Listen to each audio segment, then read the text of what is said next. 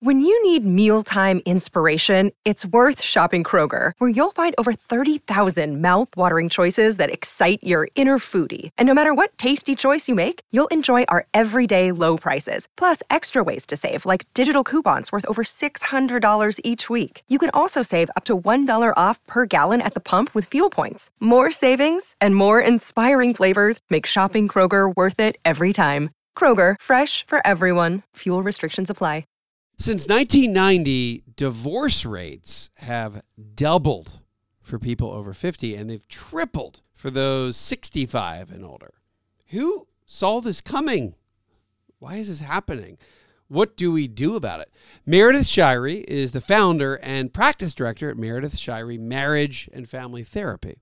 An expert in couple and relational issues, she's been featured on Bravo TV, Elite Daily, and Thought Catalog for her advice on addressing infidelity, recognizing emotional abuse, and facilitating more effective communication between romantic partners. She believes one of the biggest problems is that we've allowed ourselves to become disconnected. It happens in subtle ways. Each negative interaction is like a grain of sand, Meredith says, but eventually those grains pile up and become an entire beach of sand. She says the sooner you start working to repair the connection, the better chance you'll have for a happy marriage. Is it time for me to take Lynn, my wife, on a date? Maybe. Let's see what Meredith has to say about it. I'm Wes Moss. The prevailing thought in America is that you'll never have enough money, and it's almost impossible to retire early. Actually, I think the opposite is true. For more than 20 years, I've been researching, studying, and advising American families, including those who started late, on how to retire sooner and happier. So my mission with the Retire Sooner podcast is to help 1 million people retire earlier while enjoying the adventure along the way. I'd love for you to be one of them. Let's get started. So Meredith, thank you for joining us here on the Retire Sooner podcast. And I want to get into, in the last book that I just published, What the Happiest Retirees Know, we have a chapter on love, relationships. And when we're thinking about retiring, we're thinking about a happy retirement. A huge part of it is the relationship we have with our partner, our spouse. And, in reading about and seeing you, or in reading your work, I don't know where I read this, but the thought around divorce rates that have been declining in general, but age 50 plus, divorce rates doubling since the early 90s, and then 65 plus have tripled. What is going on with? Is that all true? Is that like just an opinion? Or are those pretty reliable statistics? Like that's really what's happening? Yeah, I'm going to be an annoying therapist and tell you it depends. But, statistics are always one of those things that's changing. And, is it being underreported, overreported, and where are you getting the samples? But I would say generally from everything I've seen, that is roughly the case. Yes, there is this huge rise in divorce rate among people who are empty nesters. So that would account for, again, over 50, over 65. So there's a lot of reasons why this happens. And some of these are parallel to the reasons why divorce rates in general have been on the rise since, the 1950s and 1900s. And a lot of it has to do now, I think, with this rise because we have a longer life expectancy. And it used to be that, when you got married, it was marriage for life. And if you happen to like this person, great. But you weren't expected to because... If you have it was great, like sugar on top. But, if you think back in very kind of early civilizations, right, marriage was an economic arrangement. It was not a love match. And so then with the Industrial Revolution, we started moving to having a love match. So our priorities around finding this partner changed, right? So back in the days of old, you had women who were not in the workforce, so they financially and economically had no ability to leave if they wanted to, plus intense social stigma if they did. Yeah. And then, as we've kind of moved past that, women have more economic flexibility now, but also too, we want such different things from marriage than what we did, several hundred years ago. Okay. So right? I don't know, Meredith, I don't know if I've ever really thought of it that way, but it makes total sense is that 200 years ago, Now, again, there are plenty of movies that go back hundreds of years and they're love stories. But you're saying that most of the time, a union or a marriage really was very much just an economic thing. That's kind of the way marriage has that was early marriage days, is what you're saying. Right, yes. So basically, history of humans up to around the industrial revolution, that was the case. It was an economic arrangement usually made by the parents, and maybe you know this person before, maybe you don't. So it was kind of a toss-up about, is this going to be terrible? And if so, I'm just going to hope that my partner dies before I do, and hopefully quickly, or or am I just going to be in misery for forever? But this was also a time too when the role of religion plays into that too. So it's like, okay, the afterlife is supposed to be where you're happy. So the purpose of marriage was not to make you happy. And now, again, post-industrial revolution, that's our goal, right? The idea of being someone for 50, 60 years and being miserable sounds terrible, right? Right. No one of us want to do that. That sounds awful. And so that's part of this, is now too, with increased life expectancies, when you have two people who they've gone through the business of child rearing, all those things, and then they come to this point and say, well, wait a sec, kids are gone, but now I still have another 30, 40, 50 years left to live. I don't want to deal with you. And because we have the economic flexibility now, it's a lot easier to envision a life without that person and not wanting to spend, again, the next several decades with someone that maybe you're not so fond of. Meredith, let's go back to the earlier statistics here. Have divorce rates in general been going down since the 1990s, or they've been going up, and they've been going up a lot for people 50 and 65 plus? Yeah, I'm not entirely sure about the overall trend, but for the 50, 60 plus, absolutely, that is very, very spot on. Again, statistics are tricky. Actually, it's interesting with the millennial generation, and after that, they tend to be more likely to cohabitate, more likely to have a prenuptial agreement, and so they're delaying getting married if they get married at all. And I think that accounts for some of this fluctuation that feels very paradoxical, doesn't it? That divorce is going down, but how is it going up in this demographic so significantly? Okay, so you're just saying that we're waiting in general. We're waiting longer to get married. So it used to be we're married in our early to mid-20s. Now it's more like late 20s to 30s, not uncommon at all. And we have more economic independence. So it is less and less economic relationships, more, hey, this is who I want to be with. So that let's say the newer vintage of marriages maybe are even more bonded in happiness, whereas someone who's been married for 40, 30 years, let's say, that's now in retirement, they may have been married in an older vintage of, well, let's just get married because it's like what you're supposed to do in your 20s. But the catalyst, so again, we've kind of gone through these different generations. In today's, let's call it baby boomer, and I know that this terminology, maybe to explain this gray divorce scenario, and then what are the big catalysts? Is it beyond just, hey, the kids are out of the house? What are some of the other catalysts for this group and the rise in divorce rates?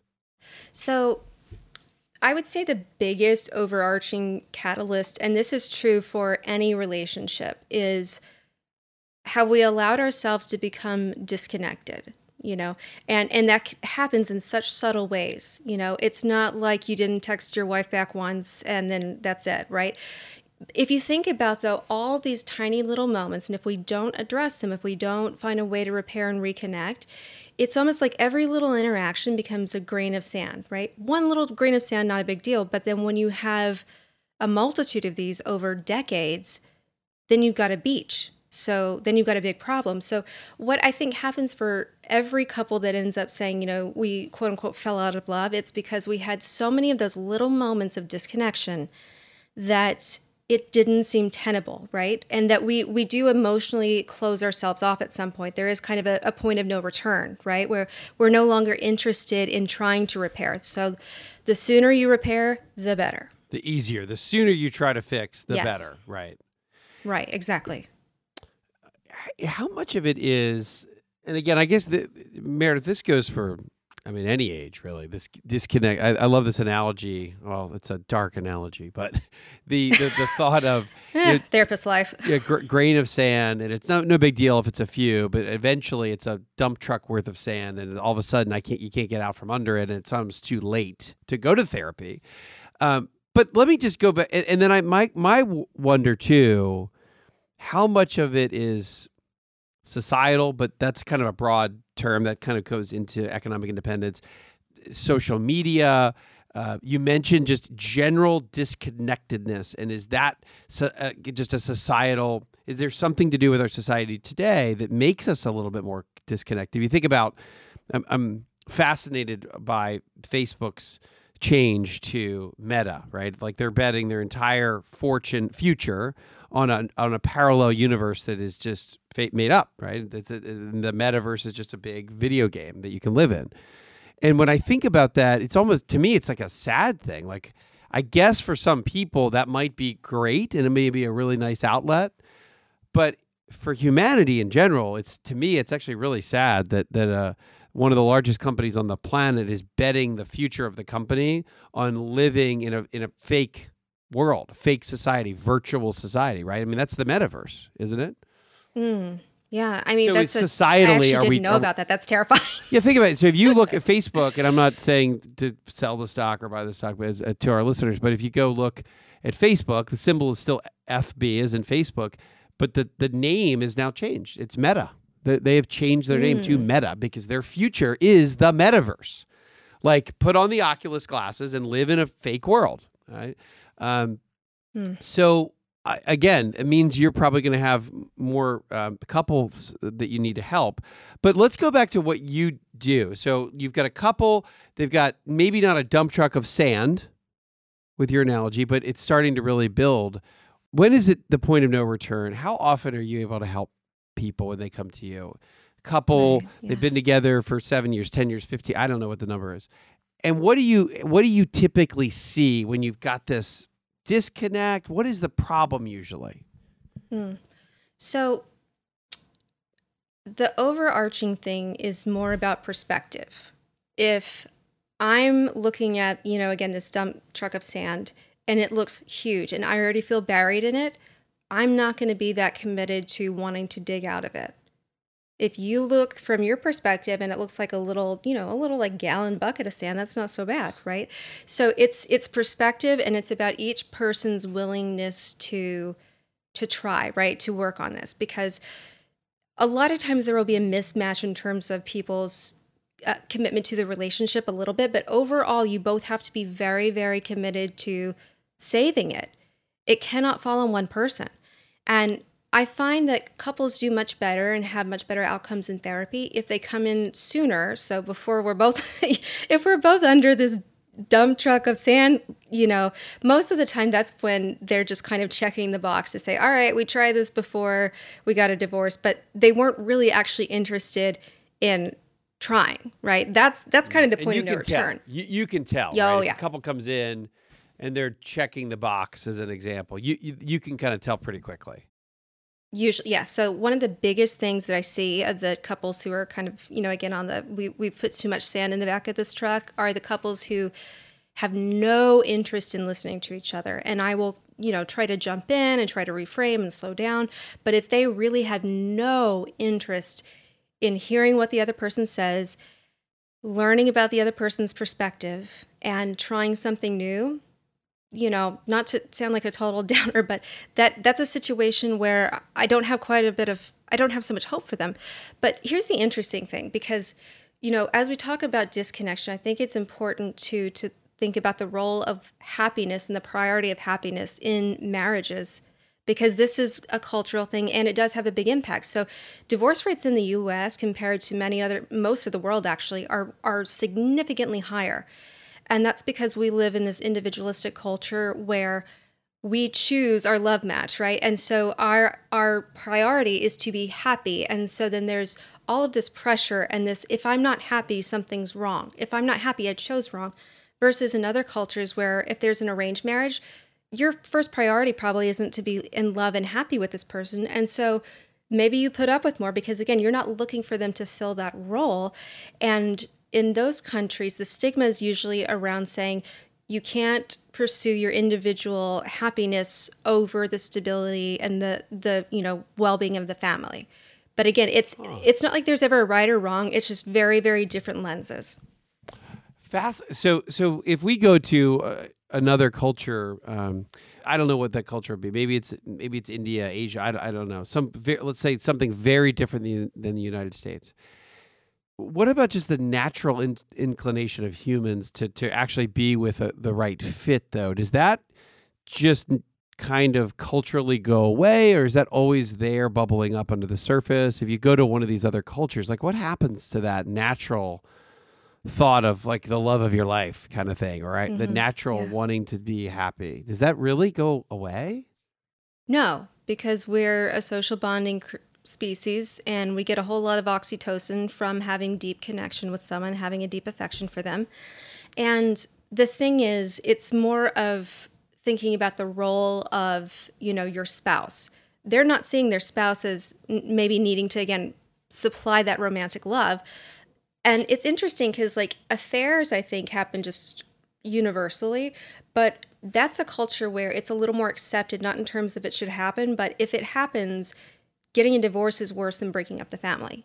So it's, if you don't romantically love this person, find another outlet, find some other way to fulfill yourself, but you don't get to break up the family just because you want something different, which is, again, almost entirely different than this country. Yeah, obviously that's totally unacceptable here in the United States, right? It's not, that is not the cultural norm, right? You're no, you're shamed for staying.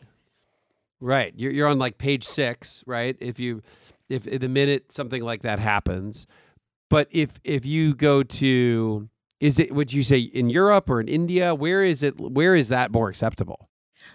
I would say, honestly, if you compared worldwide, the U.S. stands out most in terms of having that individualistic, which again is kind of part of our culture, right? We're the country of, pursuit of happiness, right? And dream as big as you can, which is great, but there's a downside to it. Everything's double-edged. So most other places in the world, they do have more of this collectivist, the stability of the family is the first priority. So Europe, yes. I would say Europe is like a slight step down. So if, we went USA is highest and then, Europe and then some of the other places. But I would say Africa, the Middle East, South America, those places are certainly places where getting a divorce would be far more stigmatized, no matter the age. Wow. No kidding. I would never have really known that. I have heard of that, like, in Italy, it's more acceptable to have this romantic. But hearing it from you as a marriage therapist, it's kind of amazing. I guess it does make sense, but it's hard to conceive.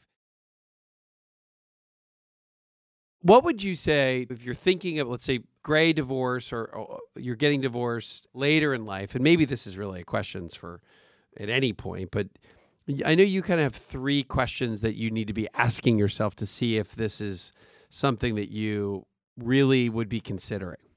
Because let me before you answer that, before we started recording, you had been saying something around how just difficult. Let's just remind people how brutal divorce is.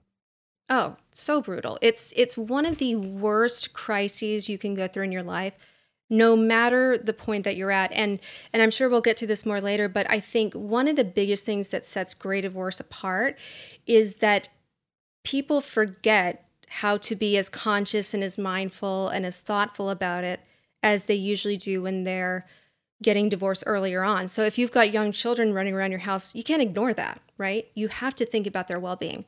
When the children are out of the house, it's kind of easier to say out of sight, out of mind.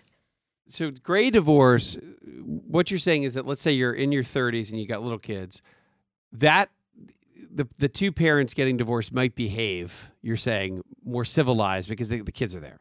What you're saying, when your 65 kids are totally out of the picture, you're saying those are maybe even less civilized. So it's an interesting thing. It's who are we being civil to? Is it to your partner? It depends. But I would say that, civility towards your children and their reactions is a lot more flexible and compassionate when the kids are young versus, again, when you're older, because I heard this quote someone say, and I was like, it's exactly what it is. We forget that adult children can have hurt feelings too.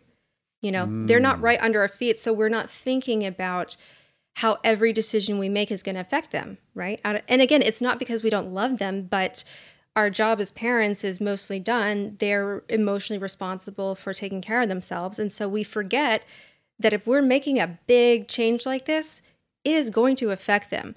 It's so fascinating. So parents are always so worried when they have young kids. Is it the right time? Is it the right time? There is no right or wrong time.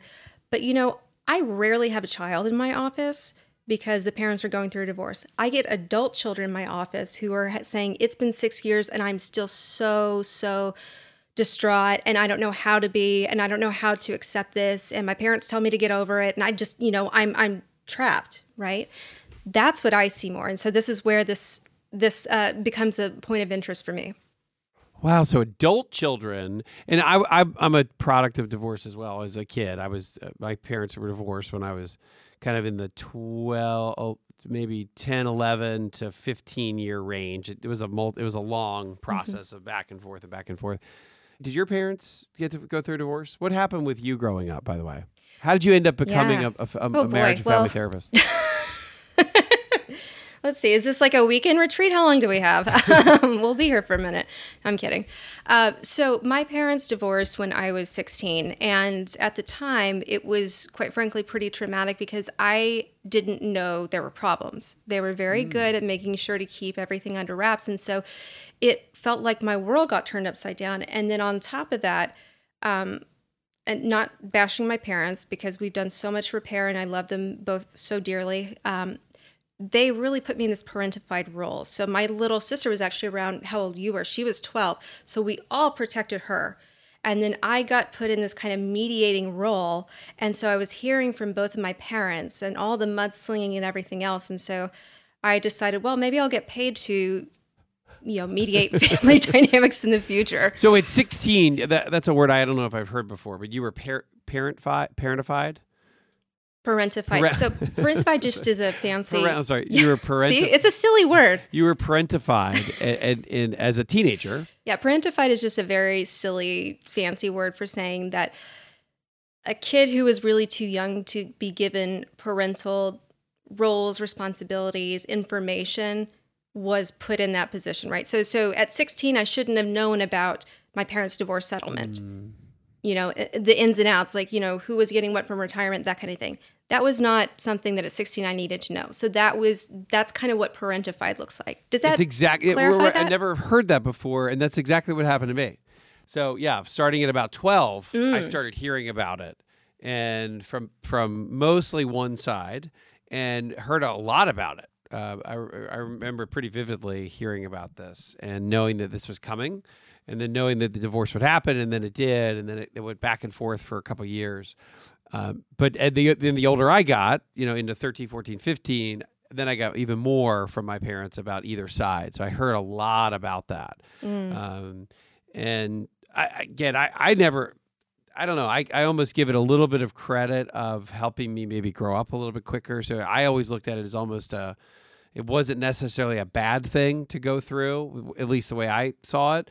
Maybe I think it was harder on my little siblings. So at the same time, I ended up with my little siblings were 1 and 2 and 3 and 4 when I'm the oldest of 4 and we have a pretty big gap.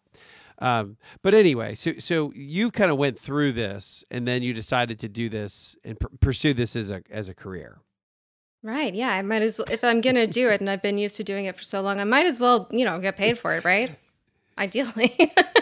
Let's go back to, before we get to 3 questions, I wanted to kind of remind people that just how tough divorce can be, right? I mean, I've in the last decade or so, or the last 5 years, I've had a lot of really close friends go through a divorce. I've had a sibling go through divorce. My mom go through a divorce. So another divorce. So I've seen all this firsthand, and it is really rough, and there's a really long period of time. It doesn't have to be. I always hear that it's at least a year or 2 of terrible life. It doesn't necessarily seem to be. Not everybody goes through this horrible time for years, but it kind of a range, right? From it could be anywhere. It's a really tough year if kind of what you've said is that it is pretty brutal. Right. So everything about the divorce, whether it's your adjustment financially, emotionally, whatever, your children's adjustment, and every other piece in this comes down to what is your relationship like what is your relationship with the person that you're going through the divorce with like? What are your power differentials? What's that dynamic? Can you be kind of amicable? Is it pretty acrimonious? Good Lord, I cannot talk today. I'm sorry. Is it contentious? Is it amicable? And, are you able to both hold space and respect them as a partner? I think everything else that comes from that, that's kind of the drop that starts the bigger ripples. And then everyone is so different about how they process things. It's kind of the same reason why two people could go through the same incident and one person has PTSD and the other person doesn't. It's because we're all just wired so differently. So the point is not to try to make these like grand generalizations of what you should do when you shouldn't do. I think the most important thing anyone can do going through a divorce, no matter what age your children are, is think about the emotional needs of your kids and talk to them. With young or older, young or adult children, Yes, because exactly. you made the point earlier that it's really can be very tough for a 25-year-old who's grown up with their parents and, oh, well, they're grown up, they're fine. But wait a minute, mom or dad divorced, that can be really tough is what you're saying. Traumatic even. So there's something that we usually refer to when we're talking about like affairs of people doing this revisionist history where something happens, a trauma happens, and they go back in their memory reel and they say, wait a sec, were all of my memories a lie? Was all of this made up? Like, am I wrong? And it is really, really difficult. And the same thing, if you were a child of a family where, again, you had the same home the entire time growing up, mom and dad seemed really happy. Mom and dad suddenly saying, oh yeah, no, we haven't loved each other for years and it's been awful. That's going to hit that adult child probably pretty traumatically, because it's going to make them question everything about those That's memories why of it the can be so childhood. traumatic. So, it's like I was growing up in a lie. Exactly. That's the problem. Yes, I was growing up in a exactly. lie. Okay. Right. Yeah. And Huh. when we have little kids, when people are thinking about getting a divorce and they've got younger kids, they are so conscious of how do I limit the impact on my kids, right? They are very, very protective of their kids, which is wonderful. And they certainly should do that. I think what happens is when you get older, you forget that, again, your kids still have the same emotions and they still need you to be a parent in that way. And so we kind of abandon our parental roles of needing to, care for our children and make space for their needs and hear them. But if you end up going through one of these, let's call it a gray divorce, I think the message here, what you're saying, Meredith, is that you've got to think about the kids just as much as you would have if they were 10, even though they might be 30, because it can really be traumatic. Exactly. Very interesting. One of the things too, and again, when I do this happy versus unhappy retiree research, because I know, and I think I remember doing this particular research around the same time I had one or two close people in my life going through divorce. And I remember wanting to ask the question around marriage and divorce and how big of an impact is there on happiness. And I thought that the way it would go is that the more divorces, the more marriages you have, the lower your levels of happiness, because divorce is so brutal. And I remember getting back the data, and there was no material impact on happiness on the second marriage, which made me, again, meaning that people that had gone through a divorce and they're remarried were no less happy at all than people that were still in their first marriage, which surprised me a little bit. I would now that I've thought about it more, it makes sense, and we've deemed this as everybody gets a marriage mulligan, and it's okay. The data even says it's okay. Now second, when the data shows that in a third and a fourth marriage, I do see in general happiness levels have declined. And maybe there's some other things happening if you're getting married and divorced multiple times. But this is, again, part of what the happiest retirees know. One of the things we talk about is a marriage mulligan. And from what I can tell, at least in my data or my research, is that people can go through it and they can be just as happy as they ever were, even though they have to go through the trauma, to your point, of divorce. Exactly. I think that's actually a really excellent point of, if if you really are this unhappy with the person you're with, it's okay to divorce. I think people sometimes, blow up the impact of divorces like it is the worst thing in the world, so I can never do this. And they sacrifice their own happiness. I mean, one of the biggest indicators of childhood adjustment is not, if the parents are married or not. It's actually maternal depression. So if you have a terrible relationship with the person you're married to and you're staying together for the kids, you might actually be doing more harm. So divorce in and of itself is not a bad thing. It's just how you approach it. Say that again. And that makes so much sense about Yeah, say that again. So you're saying one of the biggest... you called it maternal depression is worse or second only to parents that are unhappy with each other. Can you say that again?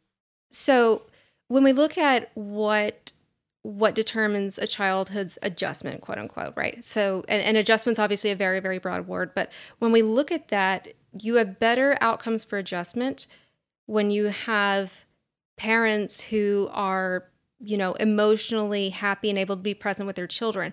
So not the divorce. The divorce is not as big of a factor. So if you have two parents who are depressed and they stay together, it's worse for your child than if you have two happy parents who are divorced. Because again, it's about when you are going through something very heavy, right? Or if you have a relationship that is abusive or is just miserable, that takes up so much energy and you don't consciously realize it, but it is. And so that's less energy you can then expend to care for the well-being of your children. And then that is what impacts their adjustment. Does that clarify that a little more?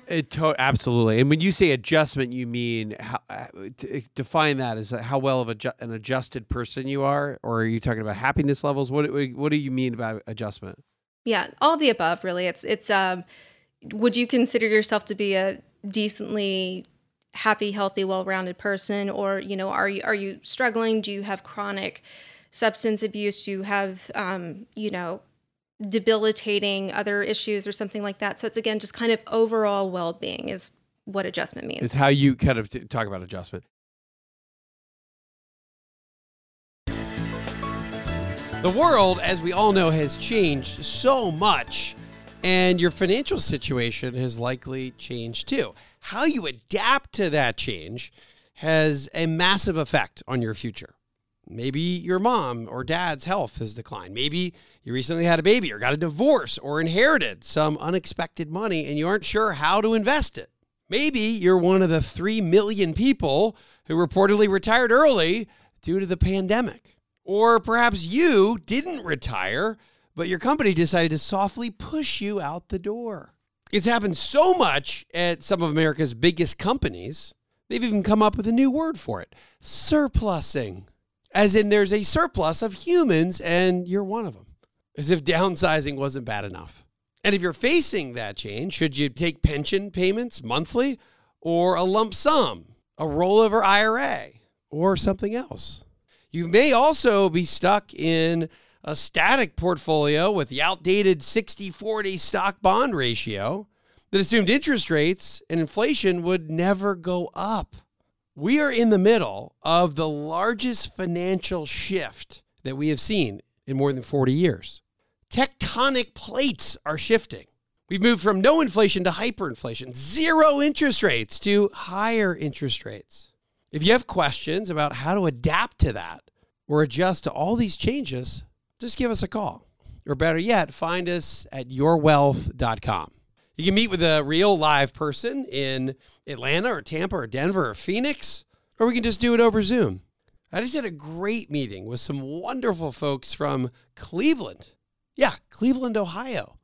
If we can get to know each other over Zoom, so can you and I. So reach out to our team at Capital Investment Advisors, the website yourwealth.com. That's YOUR wealth.com. Let's go into what should people ask themselves when they're really thinking about going through a divorce. We've kind of talked about this in a couple ways. One, this is no small thing, right? Getting divorced is a big deal. It's also not the end of the world, right? So sometimes it gets we almost overestimate how horrible it is, trapping people in marriages that maybe they shouldn't be trapped in. But to your point, in a lot of ways for kids, it's better to have divorced parents than unhappy parents. So we've kind of gone this full gamut here. But let's say you're thinking about this, or our audience is thinking, or they're in a rough spot and there's too much sand in the dump truck to clear out. What are the questions people need to be asking themselves before they really go through this process or think seriously about divorce? I think it's all about not just looking at the here and now, but really zooming out and looking at the bigger picture.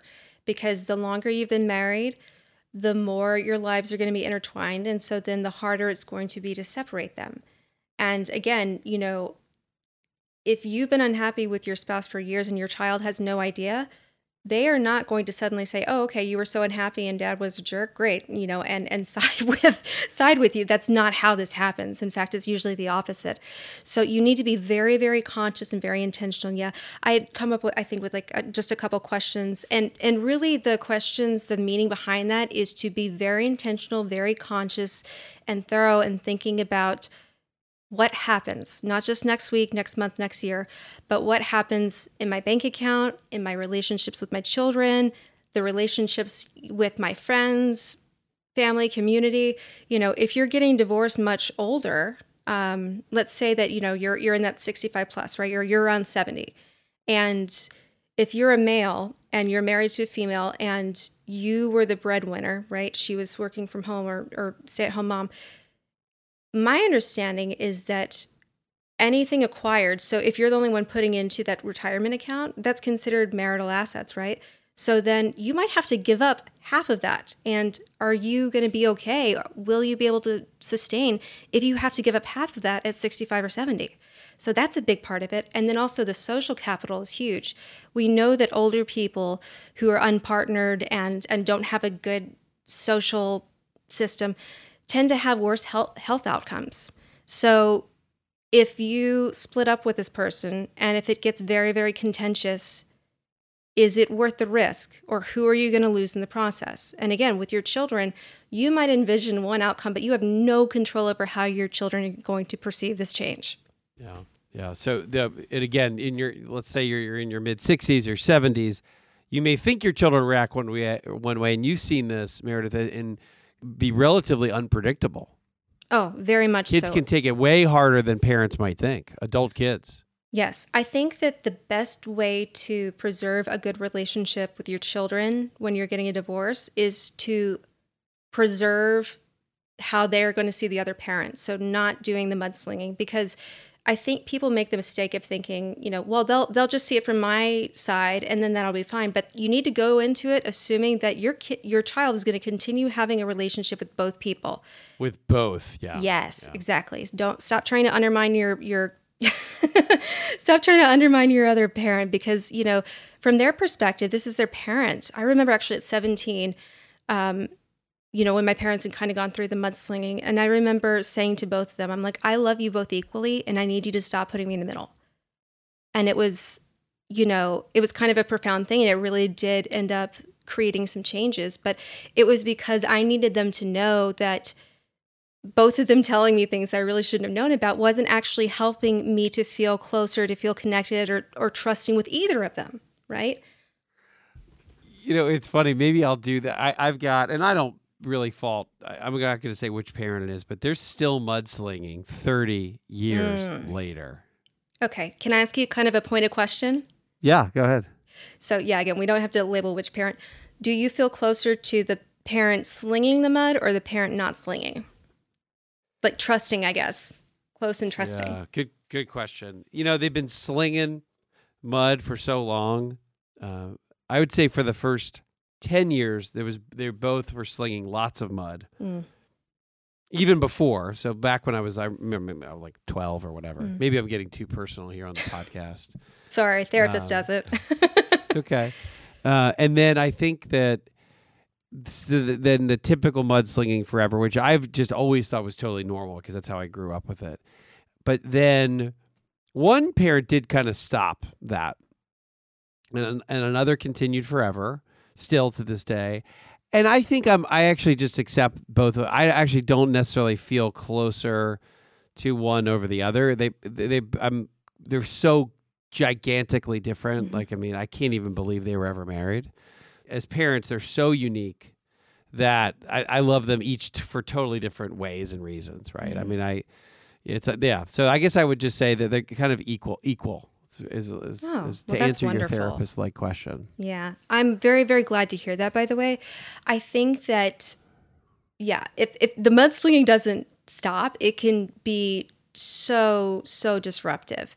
And I think what happens too is we forget that our adult children, they're not our financial, even if they are professionally a financial planner, an attorney, a therapist, whatever, we can't use them in that role when we're going through a divorce. We need to, again, remember that parent-child power differential and really, again, keep those roles in mind and those boundaries. Because if you suddenly are boundaryless because, you and your son, daughter are good friends, that's fine. But again, they have another parent and this is traumatic for them. And they will feel less close and trusting of you if you entirely abdicate your responsibility as a parent. How much do you, in your practice, when you're helping couples, particularly those, let's say, baby boomer generation and older, how much do you see the financial side of it really weighing on the couple? How often is that a big variable of making it worse than it otherwise could be? And, or let's say you have a really wealthy couple and they split up their money and it's no big deal. They both still have plenty of money left. I think, again, every situation is so dependent. If you have two people I know, I'm always asking for I'm such a generalities human. I always want to estimate and generalize and get everything under one umbrella. And I've realized, particularly when I talk to scientists like you or psychiatrists, psychologists, medical professionals, it's harder to totally generalize. So I appreciate you can't really generalize. So you can just make up whatever your last example would be. Yeah, the last rich couple I knew, and they got divorced.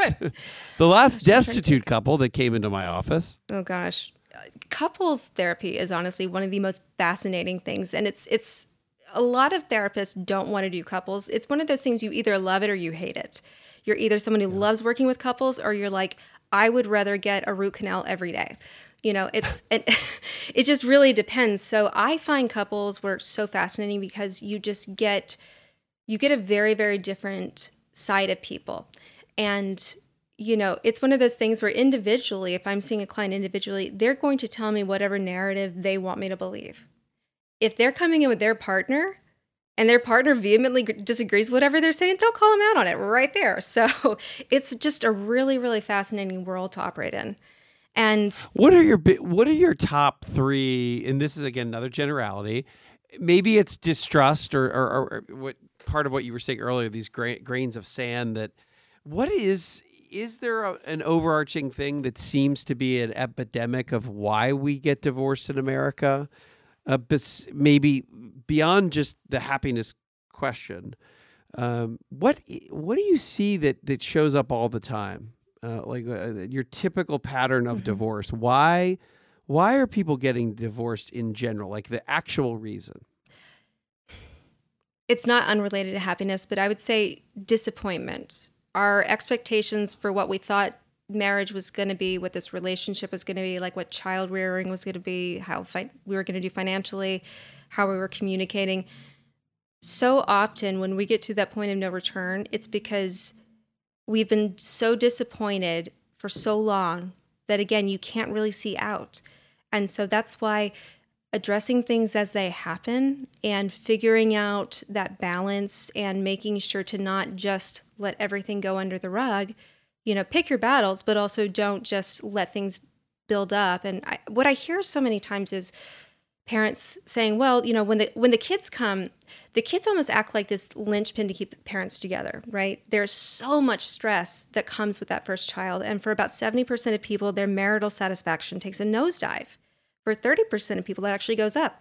No one stays the same because if you have children, I know anyone with children can attest to this. It's not just reshuffling the board. It's throwing the board out and saying, all right, new game. Let's figure it out. Yeah, totally right. Yeah. Yeah, nothing is going to be more trying on a couple than what happens there. And again, a lot of it is just failed expectations and disappointments. And then when we decide, well, I want to stay with this person because of the kid, but our relationship centers around the business of managing the child rearing, we lose connection. The business of kids. Listen, I got 4 of them, so I know it is it's a whole bit. It's like a franchise business or so. I got so many of them. But what about, how do you fix that, Meredith? When you say disappointment, I don't know if I've ever thought of it that way, but can you fix that? Or do you is it more about, hey, you're to be forthright and honest about, hey, this is where I'm disappointed. What would be the fix to that? Again, in general, how can we get ourselves undisappointed as a very clinical term? Yeah, I would say the best thing to do is, one, address things as they're happening. Don't have like your manifesto of every way this person has disappointed you for the last 18 years and then pull it out the day that the kid leaves and say, well, let me just, no, that doesn't work. You have to address things as they're happening in the moment. And you have to do it in a way that's not blaming, where you're taking ownership and saying, hey, listen, I feel really hurt when this happens. And where you're more saying, can you please care about the fact that this hurts me, rather than get into the you did. That doesn't work. So it's really about, I would say, if we want to kind of wrap this up in a sentence or two, it's about finding a pattern of communication and having such a value on your partnership with the other person that you want to maintain that. And you want to maintain that if it means you making changes, if it means telling them something that's going on, if you need something different. It's really about valuing that partnership and working very hard to preserve it, because I'm sure, as you know, as with a marriage with 4 children, happy, healthy marriages don't just happen. They're something, it takes work every single day, and it's not 50-50, it's 100-100. I wanted to ask you one, and again, we can wrap this quickly, but trauma. Families that go through, whether they've got a kid, they've got a family trauma, they have to go through something, or they go through something together. I've seen that be just really hard to solve. Is that solvable? And why is that so brutal on marriages? Yeah. I mean, any kind of trauma, I think if we just think about trauma in and of itself, right? It's something that almost creates this disruption in the timeline of your life, right? And I mean trauma like with a child, something with health, something that goes wrong. Yeah. Those, I think, are some of the worst traumas, because there's probably very little you can do.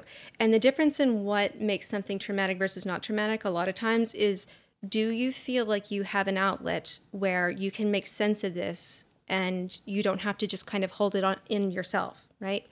So that's why, something as just awful as like a death of a child, if the parents feel like they can turn to one another in that, it might actually bring them even closer. It's still, nothing will ever take away the pain of that loss.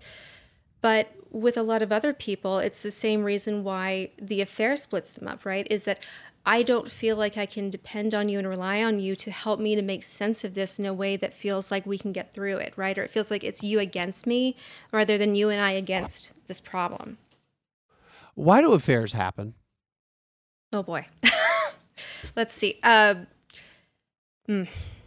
Boy, there's a really great book. Esther Perel has a book called The State of Affairs. I would highly recommend reading that. Also, Mating in Captivity. They're kind of partner books. They both go into it. There's a million different reasons, but in some ways, in a lot of ways, I think especially people who start out in a happy relationship and one person ends up cheating, a lot of times, again, it's because it's like, I don't feel welcome. I don't feel supported. I don't feel like I know this person. And I don't feel like I have the ability to go to them and repair these things. And so it makes someone else look attractive. And sometimes even in happy relationships, an affair might not necessarily be about, I needed to hurt you or I needed to betray you. But through this affair, I actually learned a lot about myself and things that I didn't have or I wasn't getting that I actually need. So I never recommend people to, have an affair to test the waters here, but I think I would be clear that that's not what I'm saying here, but I think the point is, with anything in life, we don't get to choose the cards we're dealt. We don't get to choose the circumstances. We do get to choose how we respond to those circumstances and who's in our life when those circumstances happen, or who we want to keep in our life and keep in our inner circle. That's all you have control over. And so some of it, again, is making peace with the things you can't control. And some of it is saying, things I can control, though, I really want to give my best effort because it matters. Meredith Shirey, thank you. Oh, thank you. Hey y'all, this is Mallory with the Retire Sooner team. Please be sure to rate and subscribe to this podcast and share it with a friend. If you have any questions, you can find us at wesmoss.com. That's WESMOSS.com. You can also follow us on Instagram and YouTube. You'll find us under the handle Retire Sooner Podcast. And now for our show's disclosure. This is provided as a resource for informational purposes and is not to be viewed as investment advice or recommendations. This information is being presented without consideration of the investment objectives, risk tolerance, or financial circumstances of any specific investor and might not be suitable for all investors. The mention of any company is provided to you for informational purposes and as an example only and is not to be considered investment advice or recommendation or an endorsement of any particular company. Past performance is not indicative of future results. Investing involves risk, including possible loss of principal. There is no guarantee offered that investment return, yield, or performance will be achieved. The information provided is strictly an opinion and for informational purposes only, and it is not known whether the strategies will be successful. There are many aspects and criteria that must be examined and considered before investing. This information is not intended to and should not form a primary basis for any investment decision that you may make. Always consult your own legal, tax, or investment advisor before making any investment, tax, estate, or financial planning considerations or decisions. Investment decisions should not be made solely based on information contained herein.